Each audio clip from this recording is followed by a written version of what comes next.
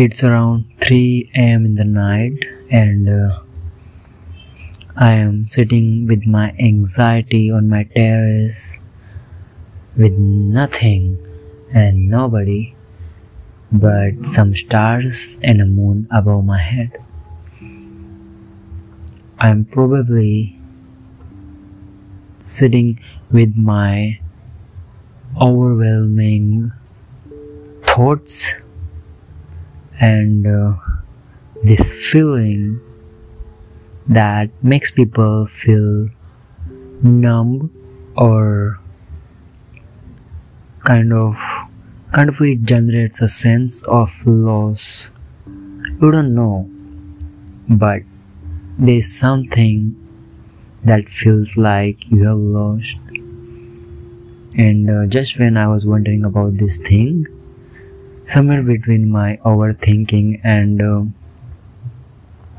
all the triggering thoughts, something crossed my mind, and that was a simple question. And that question was, when did we become so different? Why we become like this? And do we really supposed to be like this? Why we tend to celebrate our achievements and victories and greatest moments of our lives on social media, or we at least put them in front of people. We want attention for those moments. We need validation for things that we think are happening in our life. But what about those things that we hide? We, or at least some people, are always there in front of a public, or presenting their good days, their good moments and everything. But when it comes to something sad, miserable or tragic, they kind of hide themselves within themselves. Why do they do that? Why do we do that? Why can't we just go upfront with our anxiety, stress, maybe overthinking, or whatever phase that we go through? Even when I'm saying this or recording this, I don't have those guts. I don't have that feeling. Yes, there is this feeling, there is this need to speak with someone, to talk with someone, because I don't want to suffer in my there's the critic that makes you feel stupid and vulnerable with that inner critic. I know how to gain control over it, but sometimes I just make it go rogue, and I give it freedom to make me feel as bad as it can. Yes, maybe I'm not sure about this, but I'm not sure. At this moment, I am voluntarily making myself feel vulnerable to my own thoughts, feelings, maybe my anxiety. I don't know to name the next term, but considering last few months, maybe I'm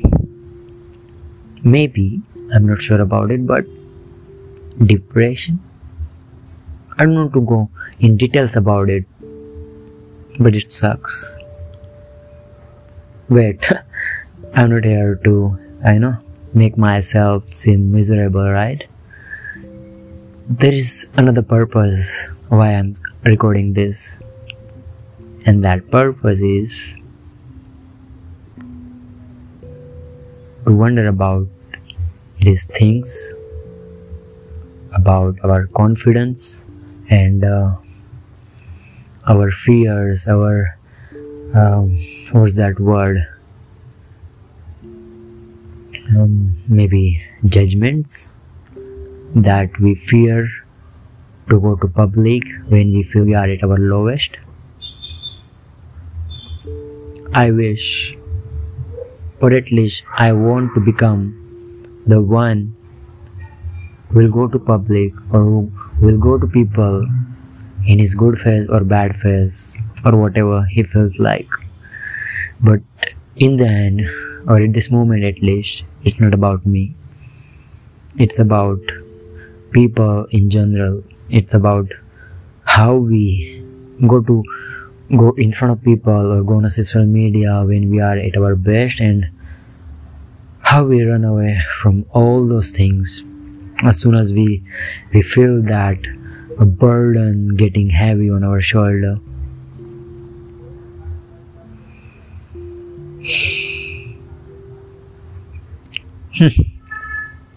In my case, it's just about that little shift that I need to make in my mind. There's this little command that I will give to my mind, and I will be alright.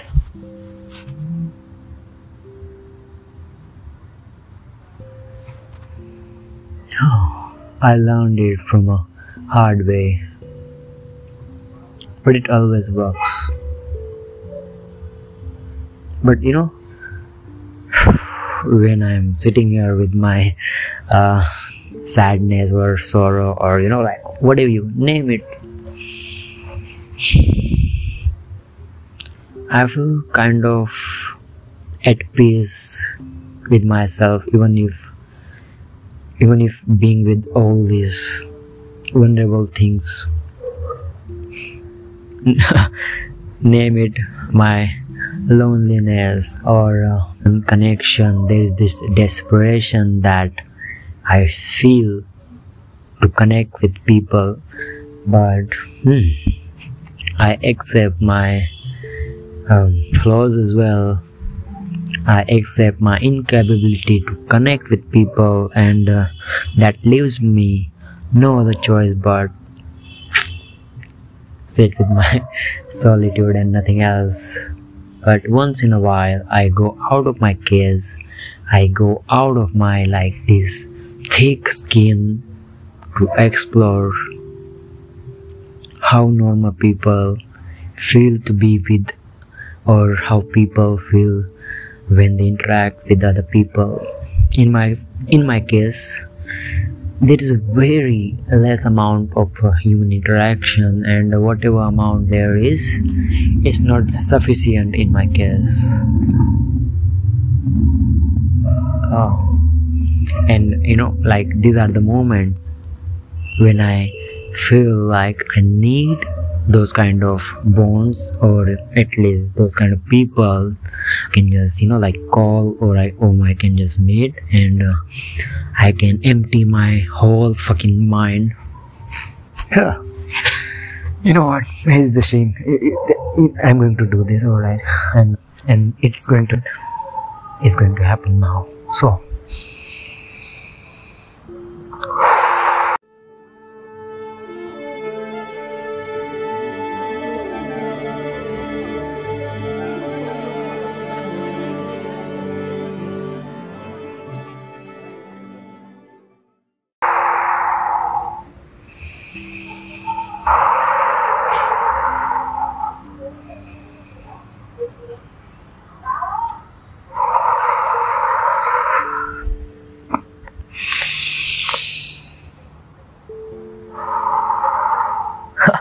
Alright, that's cool now. Just few deep breaths from your stomach, and just catch that fucking your stupid mind that wants to make you feel vulnerable, that feeds you these thoughts, that constantly puts you on this loop. When you keep thinking about some particular thoughts, you keep examining these particular perspectives. You keep analyzing your past mistakes, or you just cling to some, what we name it, you cling to some some beliefs that you believe are true. I love this state actually. Maybe I'm probably freeing myself from it, but now I'm not the person that is talking like 2 or 3 minutes from now. No. Now I'm at peace with myself. As soon as I observe my mind, which was,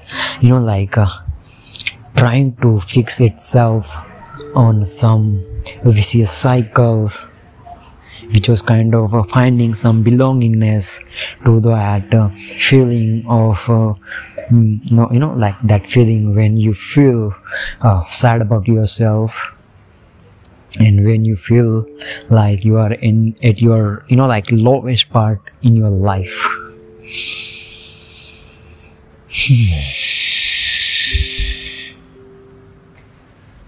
Man, that really sucks. All this blame goes on the head of this inner critic.